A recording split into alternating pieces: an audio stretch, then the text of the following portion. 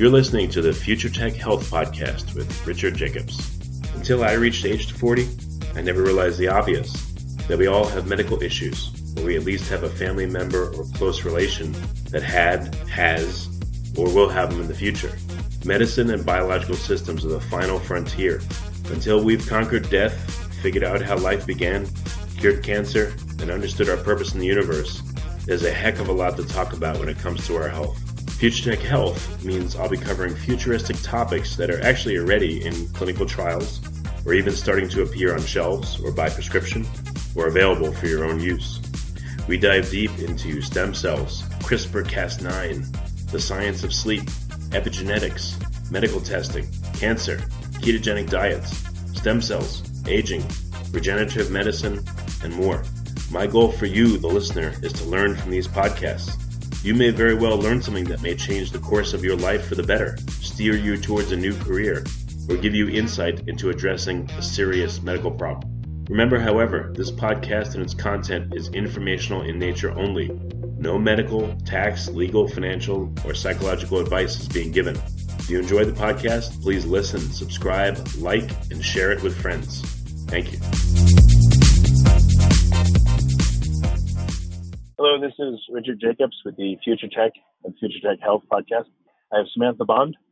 She's a certified medical illustrator, Unity certified serious game developer, and a clinical assistant professor at University of Illinois at Chicago. She teaches medical game development and virtual reality, which is very interesting. So, Sam, thanks for coming. How you doing? I'm good. Thank you so much for having me. Yeah, what is medical game development? So that's a good question. It's something a lot of people ask when they first hear about what I do.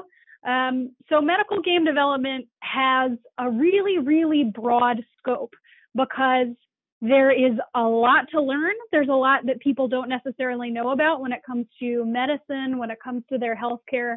So medical game development is really about using the successful components of learning games, of educational games, to teach people about medicine and healthcare.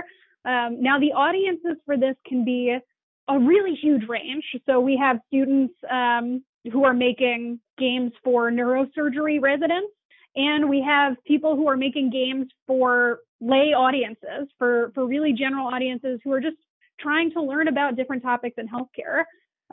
There are games in medicine that are about general anatomy. There are games in medicine that are about allergies or vaccines.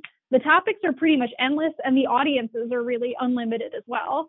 But it's all about using the power of games, the fun of games, to teach people this really important content. So interesting. What kind of games and for what purposes? Are these just for kids? Are these for adults or med students? Yeah, so I can tell you that in my experience, I've made some of my own games. Some of the games that I have worked on have included, there was a game called Carbo Buster that I worked on a little bit last year, which is a game for kids who were diagnosed with diabetes to learn about glucose, to learn about insulin, and kind of bust their carbs in a Minesweeper style game, right? And the way that you create a game that teaches about medical content is thinking about how a user is actually playing the game, like what they're doing, as well as thinking about what it is you want them to learn. So if you want a kid to learn how to, on the daily, really think about their insulin and think about their glucose intake, then you need to create a game where they're thinking about this every day. So we created a game where kind of Candy Crush style, they were rewarded for continuing to play more often, for continuing to kind of check in every day.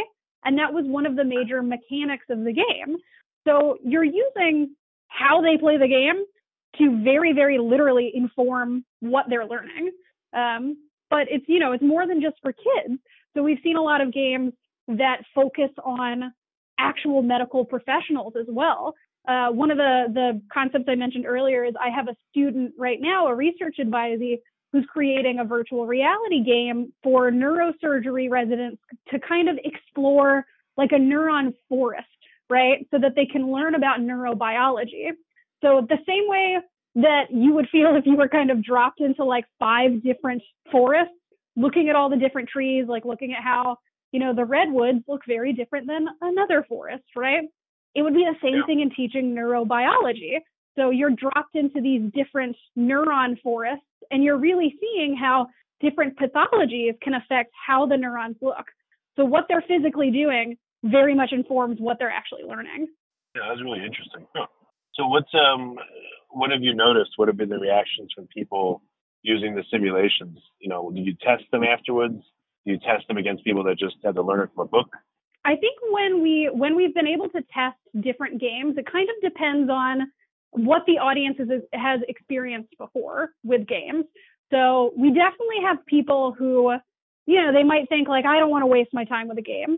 But once they get into there, you have to kind of legitimize it by presenting the information that that they want to see up front.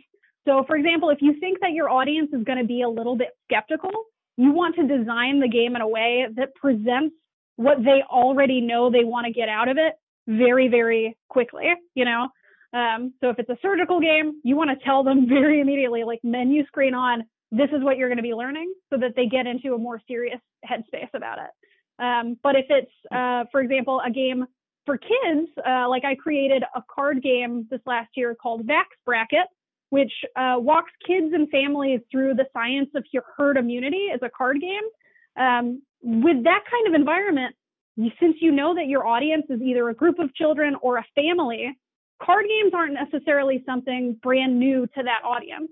So I don't have to front load the game experience with this is what you're going to be learning. If anything, that might actually deter them. So depending on who your audience is, you really have to decide how you're presenting that information to them. Okay. Again, what is some of the feedback you've gotten? Do people say, "Oh God, what a nerdy game! I don't want to play this," or do they just engage happily? And what kind of results do you get from people doing this stuff? As far as results go, we've had people say in early iterations of a game, this isn't like a traditional game. This might be kind of boring. Oh, I don't want to learn things. And that's when you have to very strategically make it so that the learning is kind of disguised. But honestly, a lot of the feedback that we've gotten from student projects, from my own projects, has been, wow, I'm really glad I get to learn this in a way that isn't either traditional lecture or staring at slides. I think a lot of this information is so complicated that people are relieved when they hear that they can learn the same content in a way that is presented in a way that's fun, Well, like when I was little, I remember there was the game Operation I played. It wasn't close to reality, but it was something. And then I played flight simulators where you could slowly add in more and more realism. So I would see, I could see a game for surgeons, let's say, or people that want to, learn surgery or medical school. And you have one version of the game where it's really easy and basic and not very real. And then you slowly add in complications and make it more and more difficult and more realistic. And I think that'd be a great training tool for people so they can kind of amp up their skill and their specificity on, the skills they're trying to learn. Oh, 100%. Yeah. I think what you're kind of getting at is a term that's used generally as an educational principle called scaffolding. So the idea is that you start with your kind of level 1 content, and then as it moves forward, you are adding more and more things in slowly so that the users or the learners, whoever it is you're talking to, kind of picks up information bit by bit. But what you're kind of describing, where it gets even more specific and the aesthetics, the look and feel of the experience changes too, is also really important. So I've seen, I think there's a game for iPad where you can learn how to program in the iOS programming language. But the first levels are not actually programming. You start out as a little animal that's trying to get from one end of a sidewalk to another. And then as you progress through the game, it becomes more and more like actual programming. So there are ways to kind of scaffold your content so that the user's only presented with each bit of information one at a time. But you can also scaffold in how the aesthetics are so that they're really getting immersed in the environment that you want to immerse them in. So what's your approach? Are there particular medical conditions that you're focused on, or is it just greatest need? How are you tackling this? What are you working on? So at UIC right now, I kind of have two different roles when it comes to game dev. Part of it is really overseeing my students' projects. I teach 2 full semesters of medical or educational game development to medical illustrators for the University of Illinois at Chicago Biomedical Visualization Program. And the Biomedical Visualization, or we call it BViz program, is actually, it's only one of 4 accredited medical illustration programs in all of North America. So it's very competitive, it's very niche. These students come in with kind of a knowledge of, they want to educate people in the medical field using visuals. So what my classes do is kind of build on what they know about creating medical artwork or medical illustration, and teach them about programming, teach them about designing projects in the Unity game engine so that they can create real educational medical games. So my role with that is overseeing their projects, kind of guiding them to create things that have impact, but also really kind of taking the project from start to finish so that by the end of it, they have something really impactful in their portfolio. Now, in my other kind of role at UIC, I'm currently pursuing my PhD here in rehabilitation sciences, and my main project is what we're referring to as the clinical arcade. So this is going to be where we're taking cardiac rehabilitation patients, patients who have often just had either a heart attack or they're experiencing some kind of heart failure patients in general that are going through a cardiac rehab program. And we're going to be presenting them with games that get them to move, but also games that educate them on kind of what is happening in their body, what they're doing, and why they're doing it. Interesting. Okay. So what's an example of what's happening in their body? Is this like puberty type stuff, or is this when you eat a meal, here's how it digests and where it moves? Like, what's your vision for it? So for the cardiac rehab patients, it's all about heart failure stuff. But I can tell you that for my students in the BViz program, it's really fun because they get to kind of select fields that they're interested in, right? So for example, a couple of years ago, we had a group of students that decided one of the topics they had trouble learning was understanding different like digestive enzymes and what each of them do, or what kinds of food each of these enzymes break down. So they created a game called Mission Digestion, where you are like sitting in front of a large intestine with a cannon of enzymes as different types of foods go through the small intestine, and you shoot these different enzymes at each of the food types. And it only really works if you use the correct enzyme.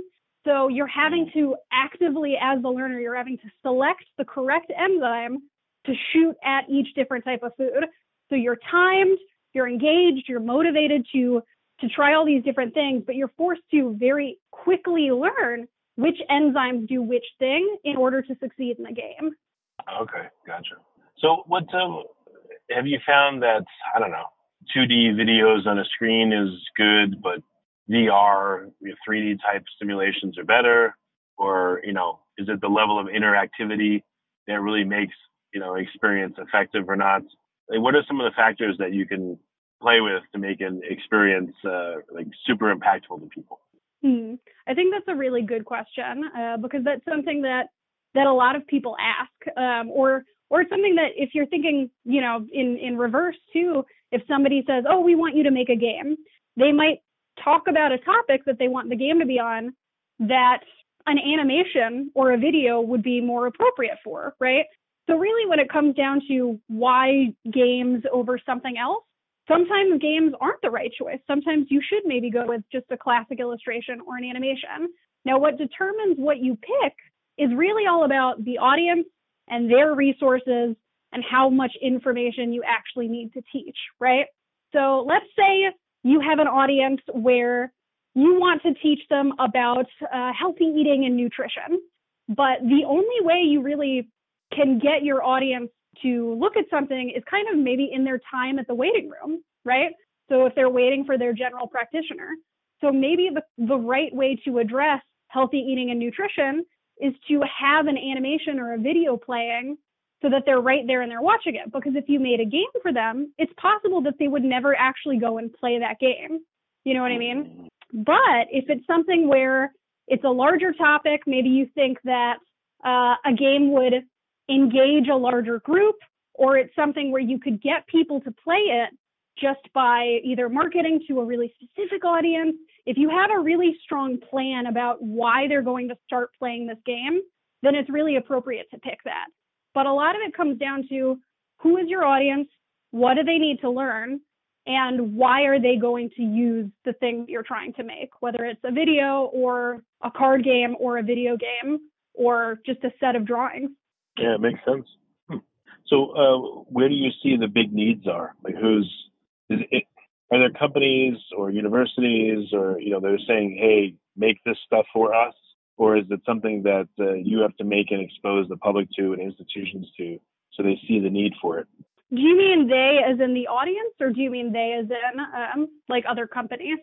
No, not the audience. I mean, who would deliver this to an audience? So it could be a university for students, could be a company to train its people, could be a government that wants to, again, get something out to the public. Yeah, that's a good question. So I would say that for the most part, the people who are delivering these games are often medical illustrators or medical game developers like me. We might freelance, we might create games on our own and try to get them out into the public through something like Kickstarter. There are also educational game companies like Genius Games. They just recently came out with like a series of anatomical themed puzzles, jigsaw puzzles, for example. And they also have some other board games and card games about cell biology and things like that, that might be particularly good for use in the classroom, for example. So they would probably, or I'm assuming that they really target teachers and classrooms and educators to kind of get that out into their classrooms.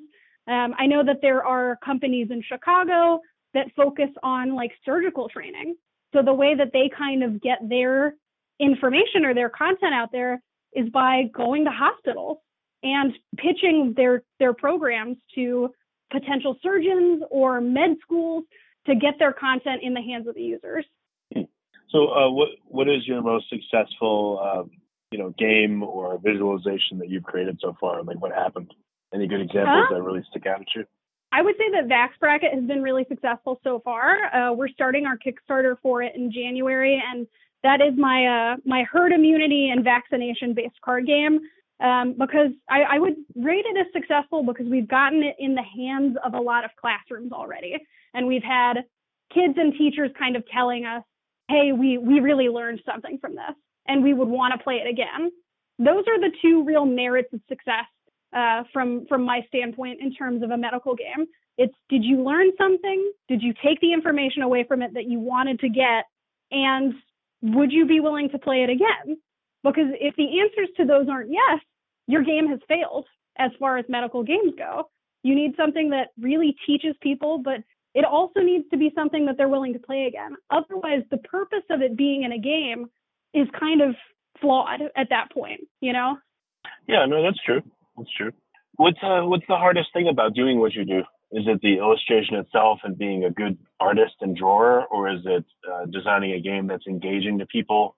Oh, it's definitely the game design itself. The game design itself is so complex sometimes because the way that you have to iteratively design a medical game is by thinking about that process that we talked about where you ask yourself, okay, what exactly do I want them to learn?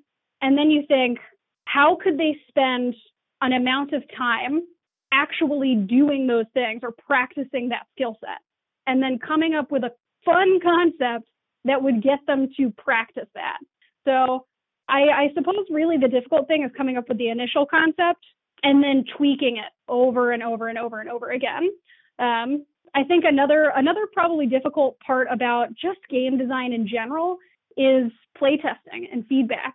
You have to have a very, not a thick skin necessarily, but you have to be very willing to throw out your old ideas and embrace new ideas, because what it is you're making when it comes to game design isn't really about what works for you. It's about what works for your audience, So you may think, oh, this is going to be a genius idea. This is fantastic. And then you put it in front of a group of your users and they're like, oh, this is kind of boring. And I've seen people get heartbroken based on feedback that they just really don't expect. But one of the biggest traits of a successful game developer is being able to say, awesome, thank you for telling me that, and throwing out the old and bringing in the new. Is it important to make a game experience like in VR, or is it okay for it to be really low tech as long as the game is a lot of fun? Use low level graphics but great action and great fun. Like, what's the heart of a great game? So I think when it comes to like video game technology, virtual reality technology, it kind of depends on, again, it depends on your audience. Like if this is for a group of med students, I'm not likely going to make a VR simulation that requires them to be there for multiple hours. Because if this is for a group of students, most likely they don't have VR equipment of their own. And so they're sharing this in a classroom space, right? So I need to think about how can I make this a short VR experience so that all of the students have the time to do this, so that it's not one person spending a lot of time in it. And frankly, a lot of the time, med students don't want to spend a lot of time focusing on something that isn't the study methods they already prefer, right? They don't have the time to just dedicate to playing around with things that they don't know work necessarily. But when it comes to, do we want to make this really, really high poly, really super realistic, very, very fast or very CPU or processor heavy on the computer? It's a lot about what information do we need them to take away from something. So if it's a surgical simulator, for example, we would absolutely need to prioritize that everything looks as realistic as possible. So that comes down to even small things like, is the equipment that they're using exactly right for the equipment that they would be using, the instruments that they'd be using in this surgery. But if it's something more like haptic feedback or something like that as well, Yeah, exactly. With VR, like it's so important to think about if your learning goal is so that they can develop muscle memory, then you need to have everything very precise. I had a team of students this last spring who did a endotracheal intubation simulator where they were using the HTC Vive, and one of the controllers actually turns into your like intubation equipment. So as it enters the throat, you can feel it vibrating in your hand, Good. And that's very, very important to stimulating that kind of muscle memory, because frankly, that's what you're trying to teach them, is how to take that information and go back and use it when they have a patient on the table in front of them. Now, on the flip side, though, if it's more learning about, like spatial relationships of different muscles in the body, and you're doing that by like putting somebody in the body, like Fantastic Voyage style, at that point, haptics isn't really super necessary. And you could make it very stylized. You wouldn't have to make it necessarily super, super accurate to how the anatomy looks. Now, don't get me wrong. Accuracy is super important, but there is a certain amount of style that you can choose, or like different aesthetic choices. So you could make it like a really beautiful, very low poly scene if you feel that it's going to engage your audience more, because that's where you have the balance of, I want my audience to stay in it for longer. So I think that this is important to include, or stylistic choices are important to make. I was going to joke and say, forget about Chutes and Ladders. I'd rather play like endotracheal, whatever game you made. Yeah. With my family. Yeah. The students that worked on it, I think, were Norman Liu, Ryan Ehret, Logan Y, and Julia Benden. They did an amazing job with it. Yeah, no, that's great. So what's, any super ambitious projects you're working on, or where do you see the near-term future of this type of work going? As far as projects I've got working on, I'm actually working with a friend named Michael Walsh. He's a neurosurgeon, and we're looking at how to make iPad games for his neurosurgery patients to feel a little bit more engaged. He has this really, really fantastic kind of theory about Disneyfication of the patient experience. Something he brought up to me at some point was, patients are very frustrated when they have to wait, sometimes up to 3 to 4 hours in the waiting room. Like it really is crazy how long they have to wait in the waiting room. But on the flip side, people are willing to wait like 4 to 5 hours in line at Disney. So he had this thought of, how can we make the waiting room experience something that's actually meaningful for the patient? something where it's not that they're just flipping through old magazines or scrolling on their phone for that long. How can we make it something that's educational to the experience that they're going through, something relevant to them, and something beautiful, something they want to look at and want to be a part of? So we're looking at how we can make educational medical games for neurosurgery waiting rooms. We're also thinking about trying to make educational games on spine injuries and weight, how those things go hand in hand. We're looking at a lot of different topics, but that's sort of what I'm really excited about right now. I think when it comes to the horizon, the future of medical games, I strongly believe that games can teach people in ways that we haven't really even fully understood yet. I think people remember games very vividly. One of the examples I give in my classes is that, I took anatomy when I was in graduate school, and I, to this day, I basically remember the brachial plexus, for example, but I don't really remember it that well. But I will tell you that I remember a lot of the button orders for the tunes for the ocarina in Legend of Zelda: Ocarina of Time. So when I really think about what needs to stay in my brain, I would rather have the anatomy be the thing that sticks there. But the game experience is so strong and so powerful that we can remember things from games. And it's incredibly inspiring to be a medical game developer now, because there's so much impact that we can have on people, especially now when healthcare and understanding your own healthcare for patient autonomy is just so important. Okay. Well, very good. Well, Sam, what's the best way for people to find out more, or maybe to see prototypes or full versions of some of the illustrations or games that you've helped make with students? Oh, yeah. You can follow me on Twitter. I am Dr. Games Bond. You can follow me on there, or you can go to drgamesbond.com. Yes, that is like James Bond, but with a G. drgamesbond.com. You can follow along with a lot of the games that I've made, including Murmur Spree, which is a heart auscultation game I made a few years ago, or Vax Bracket, which is going to be on Kickstarter within 2020. Very cool. Well, Sam, thank you for coming. Yeah, thank you so much for having me. I really appreciated it.